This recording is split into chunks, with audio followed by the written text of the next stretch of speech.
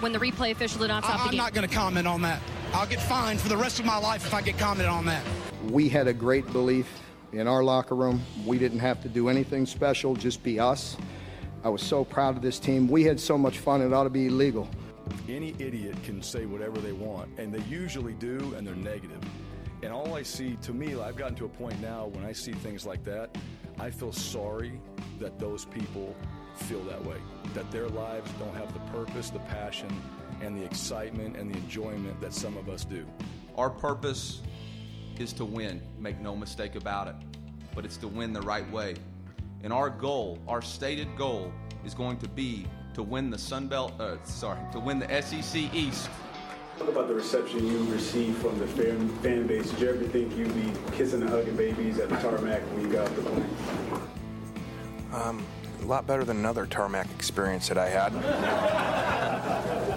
I didn't think of it. It was like an anniversary or something like that. We're coming, and we ain't backing down. I said in my press conference back in December that I didn't feel like there was anything in South Carolina that we lacked to be a championship program, that we had everything that we needed. I am even more convinced of that now after being there for 7 months. Oh, welcome in to the latest episode of that SEC podcast. I'm your host, Michael Bratton. I go by SEC Mike on Twitter, and I'm flying solo for this episode, but don't worry, got a terrific show lined up. Got several SEC teams we're going to hit on when we go around the league, but before we get to that, we like to start with something funny if we can, and man, we got something for you here. This comes courtesy new Twitter account I just found. It's pretty great. It's called Message Board Geniuses. And this comes via a Kansas message board. This is great. Let's give this guy a shout out. Love That Blues, the username. And here's his message he had on the message board here. I know it's not a cultural fit, but if push comes to shove and we never receive that invitation to the Big Ten, we might have an outside shot of sliding into the SEC. With Oklahoma and Texas in the mix and Missouri already on board, it makes sense more now than ever to have Kentucky, Kansas in the basketball side, and it would make it the premier basketball conference as well as football. And then at the very end here, this is the best part. It's not my ideal choice, but I'd much rather land in the SEC if we don't get into the Big Ten than suck it up and go to the P4 fallback conference. So the SEC is a fallback plan for Kansas fans. I just thought that was fantastic, as if they had a shot in hell at ever getting into the SEC. But hey, that we had to start with that. We've got a lot of news, so let's kick it around the league. Now let's go around the league. My daughters said something about me wearing a visor and need to put on a hat because I'm getting bald. So I'm going to wear a hat from here on out. I mean, if you look over the next 6 years, I think we played Miami 3 times, Florida State 6 times, South Florida 3 times, Mississippi State once. So who's the SEC teams? I think it's an injustice for the kids. We should mix those games up, and you should, play more teams from the West. Why don't you start calling around and see if you can get somebody else to play us, and we'll play them. We'll play anybody you can get to play us. In Louisiana, hold on a second. Hey guys, hey, I'm having a press conference, okay? Thank you. All right, let's start here in Missouri, where apparently it's toughness week. According to Eli Drinkowitz, 6 days in a row of practice and getting some bangs and bruises up there. Some unfortunate news. Everyone's waiting to see what Mookie Cooper does for the Tigers. Well, he's going to be sidelined for the next 10 to 14 days, maybe a little bit longer. And Jalen Macklin, the brother of course, Jeremy Macklin, the legend there at Missouri, little banged up. So let's kick it over to Eli Drinkowitz, who met with the media here on Monday.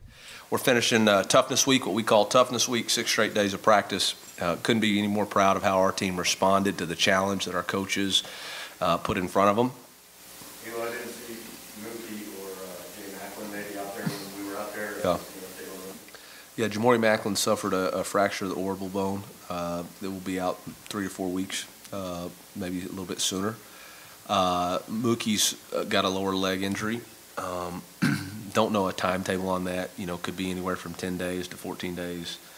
Just depends on how he responds to treatment, how his body responds. Obviously, with a speed guy like that, it could be a little bit, it's really going to come on him with pain tolerance. Both those guys have a really good grasp of the offense. And so we anticipate, being positive, we're hoping that the game week they'll be ready to roll. Don't know that, but that's kind of our mindset. All right, but that wasn't the only update from Missouri, who's now 10 days into training camp here. I thought Coach was asked about just the difference between last season and this year. Going into last season, the narrative, and we pretty much all had it. Revisionist history. We forget the takes we had, but these first-year coaches going into a 10-game SEC slate, we thought it was just a hope and a prayer for hardly any of these teams to win. Yet Drinkowitz and Pittman, Kiffin, even Leach, they all had success last season. So it's going to be fascinating to see what these guys do in year 2 after their first spring, after having a full off season of conditioning, and that's something that Eli Drinkowitz is excited about himself. Your first full off season, without a lot of limitations from last off season, what sort of extra strides have you been able to make this time around? Well, I think having the full off season and the summer conditioning without restrictions was big. Last year everything was technically voluntary throughout the summer until I think July 15th. We didn't, once they left for spring break, they weren't back until I think it was June 6th on a voluntary basis. And so you're missing a lot of training. And that training is an everyday consistency of approach. They know what the standards are that we're setting and what they have to be and what they have to meet every day. And without that, you just don't have it. You don't know what to expect. I think they know what to expect now. I think they know what their process has to be in order to be successful here and what we're demanding of them on a daily basis. So like I said before playing that clip, so many first-year coaches last year in the SEC made an instant impact. Now we find out how well these guys transition into year 2. And, just based on what we saw in 2020, I think I got to be feeling pretty confident if I'm a Missouri, Ole Miss, Mississippi State, or Arkansas fan based on what those coaches brought to their programs last season. All right, well, sticking on that theme, let's kick it on down to Mississippi State. But man, I hate to, I sound like a broken record here, but we got some bad news because defensive end Jordan Davis suffered an injury recently during practice. No firm details on what that could be, but I was told he was carted off the field. And if you recall, I think the last time we played a clip from Mike Leach, he was asked, who's standing out during recent practice, and the first guy he named was Jordan Davis. Jordan Davis is a guy that former Alabama commit, I believe he even signed with the Crimson Tide before he had to go to the junior college route. So very, very talented player. Let's hope for Mississippi State's sake that he's not injured for very long. But as soon as we get confirmation on that, we'll share that with you. But that's not all we got from Mississippi State, because following the first scrimmage there of training camp, Mike Leach recently met with the media, talked about Will Rogers. And, the big thing there, it's easy to focus on the quarterback competition, but for that offense, that Mississippi State offense, it's all about the offensive line to me. Some kind of less than encouraging comments, I thought, from Mike Leach on that angle. So let's kick it over to him. I thought it was productive. I thought it was aggressive. I thought it was competitive the whole time. Both sides have plenty to be pissed about, so that typically means you had a pretty good scrimmage. I think that I would have liked to see us finish on the goal line a couple of those times. I thought, though, but we got off the hook. Defense let us off the hook a couple of times on some 3rd and long, so I still think, we're not as consistent as we want to be. But we do have an explosive quality with the sacks and some of the explosive plays. Your thoughts on Will Rogers today and how he directed the a little up and down. I thought several times really good. Then we had some drop balls, which or sacks that cost the whole unit. Collectively, I thought he did pretty good, but definitely there's a player or two he wants back. He took care of the ball, but I'd like him to find his way out of some of those sacks, his own self, not just the O-line. Obviously, the protection was suspect there. I think some of these guys got to get tougher. Some of them may think they're better than they are, so we got to get that out of them. You're about 3 weeks away from the first game. How close to game ready do you feel your squad is? Oh, I don't think we're ready yet. I'm very glad we got 3 weeks or whatever it adds up to. I don't think we're ready yet. Leach is for as fun and quirky and all that as he is, he's a disciplinarian. He's a tough guy. At least that's the way that I understand how he coaches his team. So maybe he's just trying to get his offensive line up to the caliber he expects them to be. But, because based on these comments, when you're asked about the quarterback and your mind quickly goes to the offensive line, that was the big issue there in Starkville last season. So got to get that group going there at Mississippi State. But hey, before we leave Mississippi State, we do have a positive note. Well, half positive, half bad. He was asked about the tackling, and again, Coach Leach's mind wanders to somewhere else. He hits on the running backs that Mississippi State's got here. How did you like tackling went today? I thought it went pretty good. I'd have to go back and look at the film. I thought it went pretty good. There were a couple plays that looked to me like we kind of got out of. In a few cases, I think our running backs, when they get their pads moving forward, they're tough to bring down. So, just evaluating what portion is the running back doing a really good job or, the defender, not getting it done as quickly as we'd like. All right, so I really wanted to play this clip because, I know Mississippi State fans are well aware, but I don't know if the rest of the SEC really knows the tandem here that the Bulldogs got in Dylan Johnson and Jaquavian Marks, two very talented backs last season, freshmen, both of them, now sophomores. They didn't rush for a ton, 537 yards and 7 touchdowns combined. But here's where they were really effective, as you would have imagined in a Mike Leach system, 96 catches for the pair and for 553 yards receiving. So Mississippi State's got two studs back there. You really got to like the pieces once you start digging more and more into what Mississippi State's got to work with. One of the youngest teams in all of college football last season. They're probably still going to be that way with guys like Wally and Rogers and Johnson and Marks all going into their sophomore season. So there's a lot to like about Mississippi State's offense, what we saw last year. But I think the key, and it's something that kind of Leach is talking about here, is going to be the consistency. Because that's what you get with young, talented players, sometimes not always as consistent. And that certainly was an issue with Mississippi State in year one of the Mike Leach era. Now that they've had all these additional reps and all these camps and all these practices, you certainly got to believe that's going to improve this year on the field for Mississippi State. And it better, because they got I wouldn't say, a schedule that they can't conquer here early on, but it's tough. I mean, Memphis, NC State, these are not layup games. Louisiana Tech in the opener, not. Skip Holtz is a really good coach. So if they show up with their C game in any of these, they're going to be tested. So Mississippi State's got to be coming out firing on all cylinders. And hell, if we learned anything from Mike Leach's time in the SEC, his team will be ready to go week one. All right, sticking in the state of Mississippi, let's kick it all down to Oxford.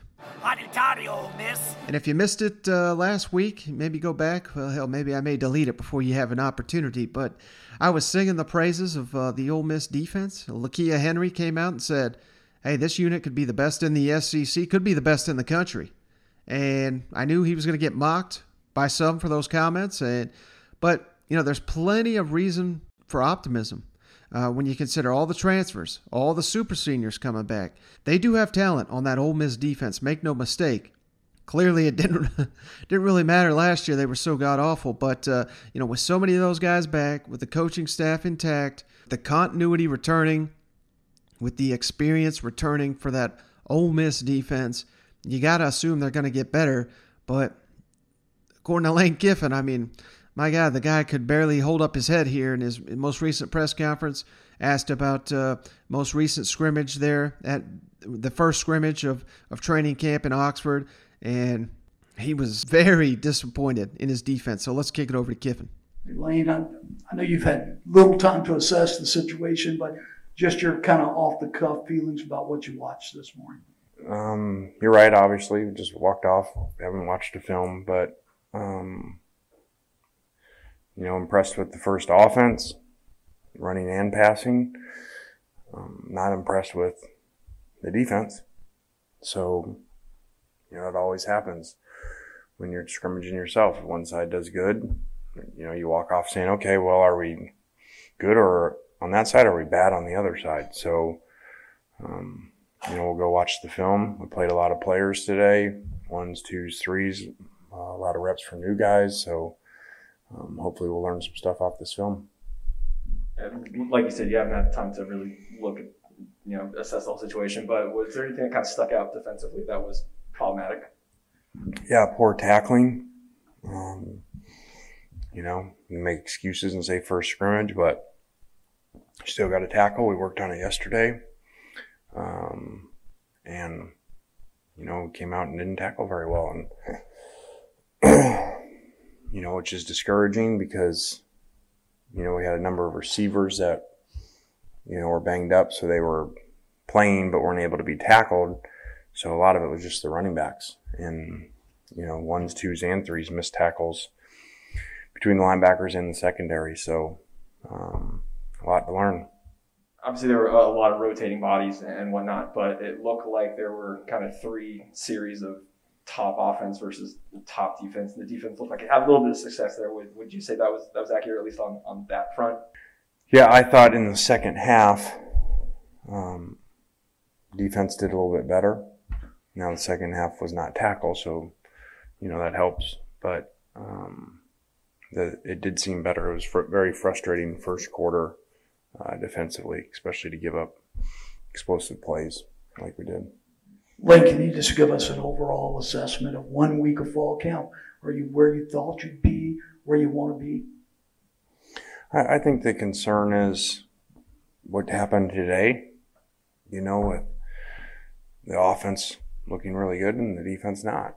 And, again, it's good and bad. You don't know. You're playing yourself. So it's a little frustrating on the defensive side. But you never know. This time a year ago in the fall scrimmages, we couldn't make a first down with our first offense with Elijah. And our defense stopped our offense all the time. So, and then I guess we're the only, some interview in their interview said we're the only team in America to give up 40 and score 40, as an average last season. So we obviously want to fix that.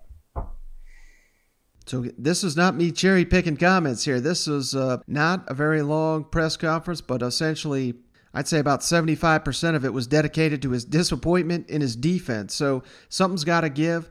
But, of course, as Kiffin notes, maybe they've got the best offense in the nation.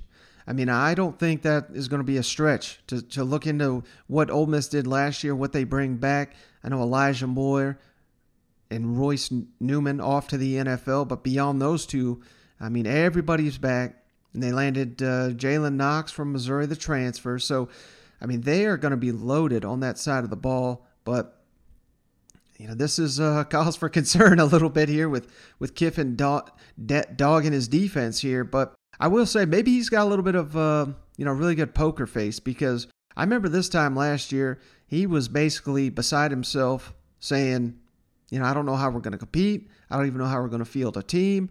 I was so down on Ole Miss based on a lot of the comments Kiffin had shared during the offseason leading up to his first season there in Oxford.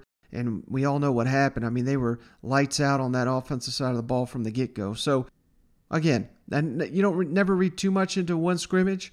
Maybe the defense, I think more than anything what this tells me is, maybe what Lakia Henry, not saying that Ole Miss was going to have the best defense in the SEC, but maybe they were impressing in practice leading up to this scrimmage, setting the expectations much higher for Kiffin and company. And then here they drop an egg in scrimmage. I think more that's probably what we're getting here, and that's probably why Kiffin was so disappointed in the performance of his defense. All right, sticking in the SEC West, let's jump to the state of Alabama, where Auburn's... Get ready, Toomer's corner. Auburn's coming to roll you. Final score, Auburn 48, Alabama 45. First scrimmage over the weekend took place, and Brian Harsin and company got that thing rolling. And, again, he's a tough one to pick comments from because he only fielded about 4 or 5 questions, and that took about 30 minutes for him to answer them. As we saw at SEC Media Days, what I think he fielded 3 questions at the main podium. But one of the keys there, the offensive line, that's something that under Mike Bobo and Will Friend, Auburn fans anxious to see how this unit, that's one that Gus Malzahn, for all his better points, offensive line recruiting and development ain't one of them. So they've got, I wouldn't say a mess on their hands because they do return plenty of experience. But the offensive line is going to be critical considering the fact that, we all know Bo Nix, how inconsistent he can be. And you got to assume that the offense is going to run through Tank Bigsby.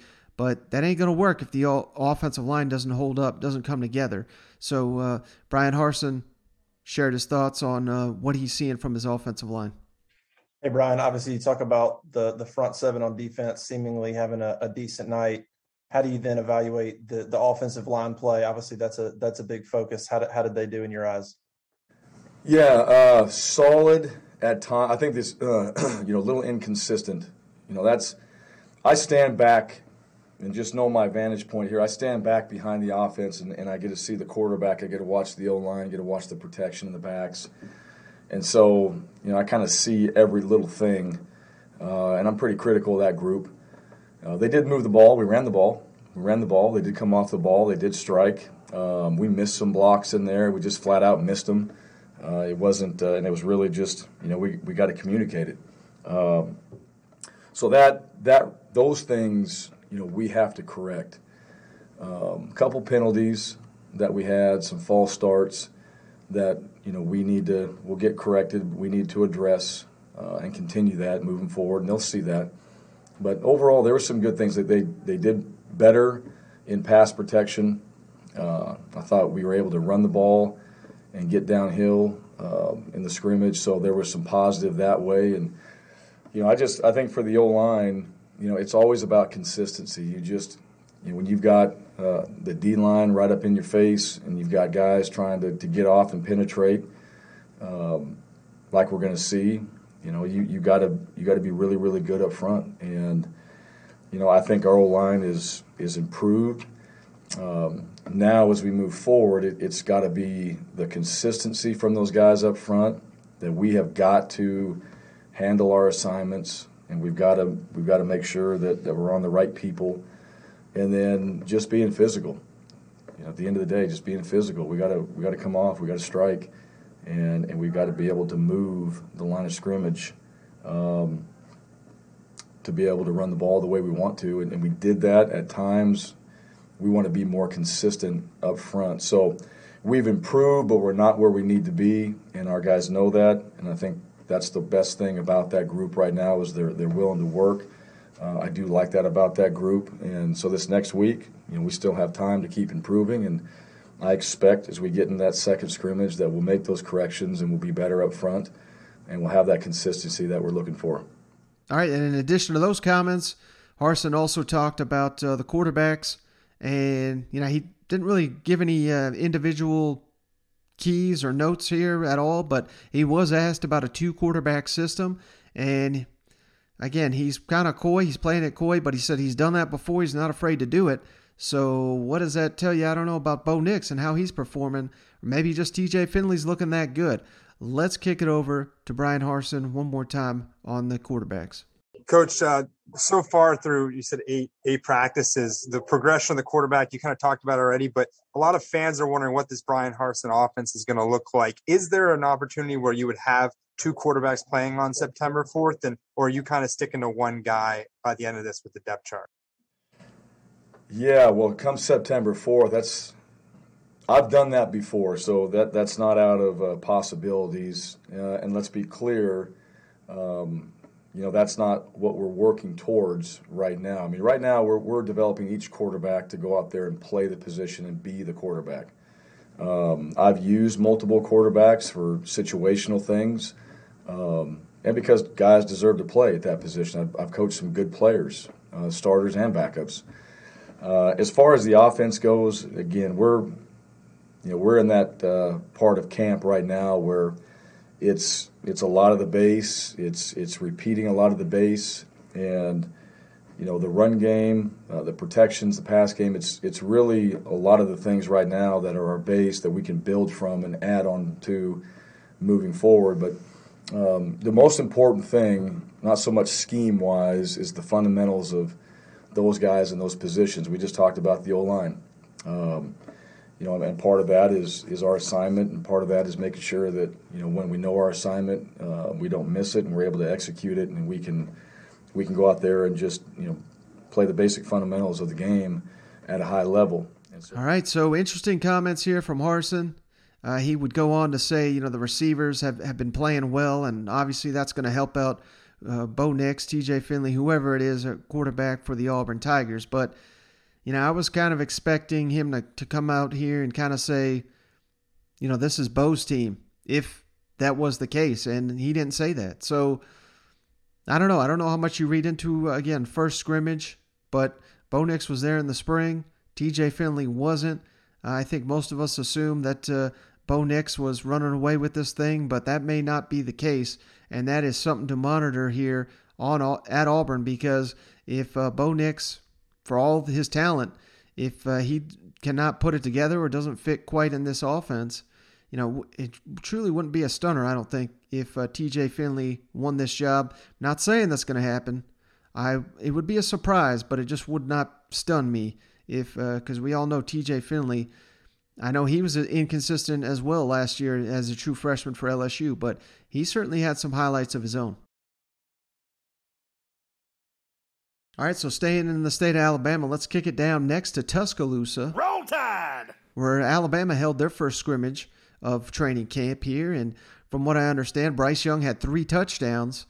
And that is something that Nick Saban didn't give away the individual stats, but he was asked about Bryce Young and how the quarterbacks looked. And, he seemed very impressed with his new quarterback. Yeah, Coach, just what did you see from the quarterbacks today, especially Bryce, with him getting an opportunity to lead that first team?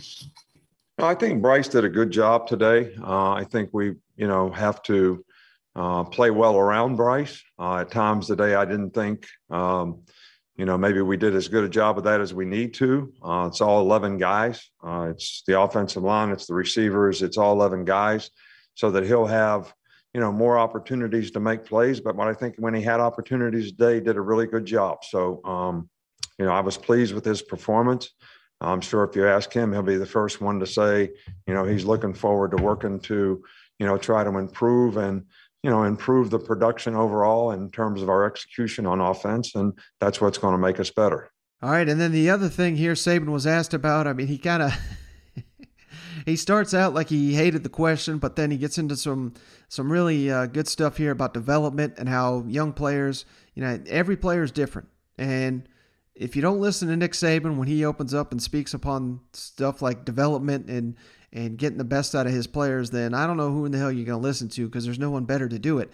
So let's kick it over to Nick Saban, asked about the young players that are standing out and how the development's going this season. And he kind of took it in his own direction here, but I just thought these were some really interesting comments here from Coach Saban.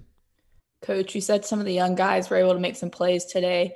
Maybe who were some of those guys? And then how much do you think having a relatively normal spring, summer, and fall compared to 2020 is going to help some of those freshmen be able to make an impact early? Well, I can't really answer that. It's kind of a hypothetical question. So, last year we played pretty well relative to COVID. So I can't say that it was a disadvantage for our development. And we did have like 3 guys, start on defense in some role or capacity, as freshmen. And I think it was a disadvantage to the defense because you couldn't do anything against each other for a long time in the summer. That hasn't been the case, this year. So I think that's been helpful. to all the players, but especially to the defensive players. And I do think we have some talented guys on offense that are young players, and it's going to be really interesting to see how those guys develop. Everybody develops at a little different, level and time. So we'll just have to see how that goes. And I'm not going to sit here and make predictions about anybody or put any expectations on anybody right now. We're just really encouraged with, our young receiver core. We're encouraged with a couple of the young DBs. We're encouraged by a lot of the young players that we have, and we want to just keep working with them and see how they progress. All right, so he's keeping us in the dark about who he's referencing here, but I think it's safe to assume maybe some of these receivers he's referencing and maybe some defensive backs here that Alabama's got on their roster looking to compete for playing time this year. And, of course, Bryce Young, in a roundabout way, he's probably talking about him as well. So I just thought those were the highlights of Nick Saban's most recent press conference here. All right, final team to hit on here. Let's jump on down to Gainesville, where Dan Mullen met with the media here on Monday, and man alive, he was asked time and time again about old Emory Jones. The Gators just had their first scrimmage of training camp, and from what I understand, information has been tough to get down there.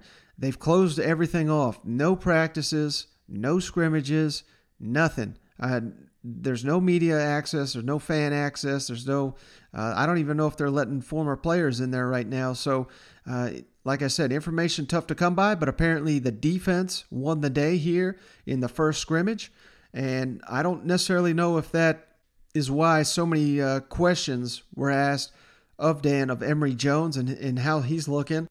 I'm not saying that's an indictment on Emory Jones, but, I have been saying all off season, look for this defense to get much better I know Todd Grantham, third Grantham, we can all make the jokes, but they've got all the talent in the world to be a much improved defense. Hell, they had talent last year. They just didn't manage to put it together. So Todd Grantham's feet to the fire, no doubt. He's got the talent. I think the Gators are going to be much improved, and that certainly seems to be the theme here of Gators camp. And maybe that's why Dan Mullen he seemingly asked 5, 6, 7 Emory Jones questions, but he's all over the map. And let's kick it over to Dan Mullen talking about his quarterback, Emory Jones. Okay, sure. Well, then, Emory, do you notice a difference in the timing with him and receivers? Speaking of him this offseason, since spring to now, it sounds like they put in a lot of work, like multiple days a week and nights and all that stuff. I do. I think you see the things with that those guys and the timing they have, the work they put in. Emory's obviously, one of the things we're always on him is consistency of performance, but you also have to play to his strengths, and one of the back to the timing stuff you've noticed. No, I think one of the big things with Emory is it is, and I think he's going to make some explosive plays out there, and you want kind of consistency and efficiency all the time. And that might not be his game every play. He's going to miss some things here and there, but he's going to make some explosive things on the other side of it, if that makes sense. And all of a sudden you're like, boy, we got to hit that 90% of the time, and he might be in the 80% of the times hitting something. But there's other things he can do that is so electric and that he can create. That you don't want to kind of box him in. You want to let him play to his strengths. Obviously, I think his timing with the guys have got better. His control and understanding of the offense. His reads, I think, have gotten much better of where he's going with the ball. And then his ability to create and make plays is pretty special. Dan, with Felipe Franks, your thing with him was kind of not just making the spectacular play, making the unspectacular play. Mm-hmm. And then I just heard what you said with Emory and not wanting to kind of box him in. How do you kind of balance that? Does that make sense? Well, yeah, I think it is. I think it's playing to the strengths because you still have to make the unspectacular plays. You still have to manage the offense, and take what they give you, if you will, and so that gets into making the simple plays on a consistent basis. And that's how that works. And so your quarterbacks always have to do that. You know, I mean, guys sit there and say, okay, hey, I want to just, you know, I'm going to launch the ball deep every single play. Well, then if you're giving you triple coverage, you better be able to check the ball down as well. And so I think that's part of it, of being able to make sure that's more managing the offense in that way. You know, and a guy like Emory, the same way, he's got to do a good job managing the offense. And, you know, you're going to miss on one or two things here or there to take some other things. It's all playing to his strengths. You know, I think he's a very different quarterback than the guy we had last year. I mean, extremely different. Does some things way better, some things not as good. And our job as coaches to make sure we're putting him in position to do the things that he does well. Again, back to Emory real quick. We all know he can run and throw, but how far has he come and how much more does he have to grow to get to maybe Kyle Trask level in terms of pre-snap reading and getting through his progressions? Yeah, Kyle did really well. Yeah, hard to compare those two because we're going to give him some more leeway. You know what I mean? You know, there's times I don't want him to get through the progression. You know, I'm on him. You know, a lot of times in camp, you have that fine line where you're like, hey, make sure you're going to stand in the pocket. You're not allowed to run, go through the progression. Then you got to flip it back the other way for him, which is like, go, bro. You know what I mean? If they're in this coverage and they give you a lane, I mean, you're going to run until till you get to the band. And, you know, and so he there's that aspect to it. But I think he does. You know, you go through the scrimmage last night, you know, I thought his decision making was really good. You know, I think he had made some really good decisions. Is that in some regards tougher as an offensive coach to coach, like the decision making part? No, I think I think you get caught up. You get caught up with players when you coach somebody, and then you expect guys to be, oh, okay, you're just going to coach him to be like this guy. You know, and I mean, I go back to, you know, I remember that going back to coaching Alex Smith. You know, I'm a young coach coaching Alex Smith. Here I am, I coach the #1 pick in the draft.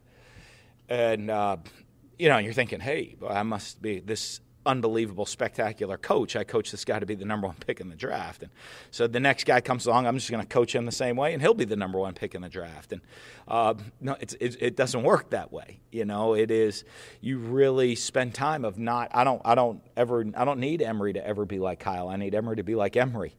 And my job is to get the best Emory I can get. Kind of like last year, we needed Kyle to become the best Kyle he could be, and Felipe to be the best Felipe he could be. And, you know, you go back through the years that way. And, you know, so I think you learned that as you go along as a coach. And as a young coach, that was a big learning step for me. You know, I went from Alex Smith to Chris Leak, and very different talent sets. And I had to coach, and, you know, and all of a sudden you think, okay, well, what worked for one doesn't work for the other. And then you got to better learn that early on as a coach, that you got to not only do what the individual does well, but coach to the style of the individual to make him learn the best as possible and how he learns. Emory, best Emory. You said best Emory he can be. What does that look like in your mind? You know, a guy that's going to go out there and lead the offense, manage the offense, make good decisions when we need him to make a good decision, and find the balance between when it is to make the average play and when it is to go let your talents do something spectacular, and find the balance between those two. So some really interesting comments there. I mean, these are different than his SEC Media Days comments, to be sure, where he pumped up Jones every opportunity he could get. Now he's talking about the hits and the misses that are natural, which maybe he's just being realistic about how Jones is going to perform. I don't know, but you know, that's something to file away in the back of your head. I mean, Florida has got Alabama week 3 of the season. You know, that's one that I've been circling Alabama on upset alert. So if Emory Jones is not capable passer, certainly that's not going to be the case. So he's not going to have a ton of time to figure things out before he's got the toughest test of his career, week 3 in the swamp. But again, if the Emory Jones shows up that Dan Mullen was talking up at SEC Media Days, the Gators are going to be just fine. Now, the other things that Dan Mullen hit on, I thought this was pretty interesting. Justin Shorter, of course, who made his debut last season for the Gators after transferring in from Penn State, former 5-star recruit. His time to shine right here, time to step up. And more importantly here, again, we give Dan Mullen all the credit in the world on this show for knowing his talent, getting the most out of it.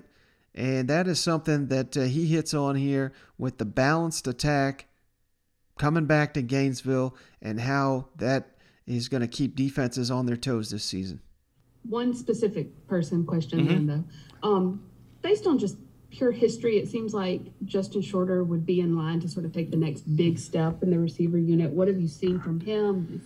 This is a former 5-star, a big guy. Does he kind of understand this is his year? Yeah, I think one of the things that I've seen from him, and if you ask most of the people on our team and even the coaching staff, is his work ethic of, how he comes to work every single day. From the minute he's at the start of practice till the end, he is grinding, giving you everything that he has. And the great thing of that is you see it in the results. I think he's playing at a much, much higher level than he did last year, much more consistent level, much bigger playmaker level than he did last year. And, it's not a surprise with how hard he works day in and day out that you see that improvement. Dan, a question about the offense and a little bit about the nuances. I know you aren't going to explain the whole thing, but as we understand that you've got a good bit of depth, it looks like, with 5 running backs and, a nice group of wide receivers, tight ends, et cetera, quarterback good. It appears as though, without giving us a playbook, that you're going to be able to be more multiple, you'll be able to be more balanced. Can you explain to me exactly what that does to a defense when you put the pressure on the linebackers and corners with the RPOs? And Emory is so talented at both. So this will be a different kind of offense? How? Well, it is, because you're looking at the strengths of the players right now. If you go to last year's offense, hey, you had a drop back quarterback that was extremely accurate. You had some talented receivers that you could spread the field, and they could win one-on-one. So the defense at that point, you go watch, you're seeing a lot of drop 8 in coverage, 3-man rush. Of just saying, hey, if we rush, if we create one-on-ones, this guy's going to take advantage of those one-on-ones that are out there. This year's team, as you said, we're trying to find where our depth comes in, and have a couple running backs that have shown they're going to be ready to play. We have both quarterbacks have shown they're ready to go play. Building up that number of receivers, that there's a group that we feel comfortable with and a group that are still right on the edge. Same at tight end. The two we feel pretty comfortable with. A couple on the edge, in offensive line. Probably 6'7", 7-ish we're getting comfortable with, and a couple more right on the edge, and to get it there. But what you do is it's just gonna change. You're gonna be a different scheme, and so you have different guys, different playmakers. You're gonna put guys in different position that are out there on the field. Obviously, the threat of quarterback run, whether it be a design quarterback run, whether it be an option run, or his ability to go scramble, puts a lot of difference and a different type of pressure on the defense. And as you put on different personnel groupings. Last year that you looked at the tight end position, and Kyle Pitts was a guy that, we'd move around to play a lot of different positions on the field. This year the guys that are probably the multi-position guys are and Kadarius Toney. Those are guys that they run. Is he playing running back on this play? Tight end, slot, motion them into the backfield, receiver. Where are they playing? This year, but last year, and you had all those, but you always knew exactly where the quarterback was going to be. Okay, this year you have, maybe the running backs are going to be guys with a little bit more multiple abilities to do different things on the field with the skill set that way, and certainly the quarterback. You got to figure out, you better know where the quarterback is. Last year you always knew exactly where he would be every play. This year you have no idea where he's going to be, and you better account for him. So it just puts a totally different pressure on the defense. All right, so that's the game plan apparently, but of course no one's seen it. No one really knows if that truly is the game plan. It would be wild if I could see Dan Mullen just, offering up these answers, knowing that people are, we're just throwing darts against the wall here with very little information. But wouldn't it be wild if he was just all lulling us to sleep with these comments here, and Florida goes, all out passing game like they did last year. And who knows? Maybe they will. Or all out running game, triple option, wing T. Of course, that's not going to happen, but it'd be pretty wild, wouldn't it? All right, guys. So, hey, that's all I've got on this episode. Just really wanted to recap all these coach clips because they were starting to stack up. Some of these were from over the weekend as well, and some of them were from Monday. So I just really wanted to wrap all these up. But Cousin Shane scheduled to be back on the next one. He's kind of going three days a week this season is kind of what we've settled on. So if you're wondering why he's on again, off again. He's a busy working man. He's trying to set up that damn camera. If I asked him to come on 5 days a week, I don't think he would be able to do it. So I'll take 100% of Shane 3 times a week. Then I will, 60% of Shane 5 times a week. I think that math adds up. I don't know. I'll have to double check it. But hey, that's all I got on this one. Appreciate each and every one of you for hanging out. Catch you on the next one.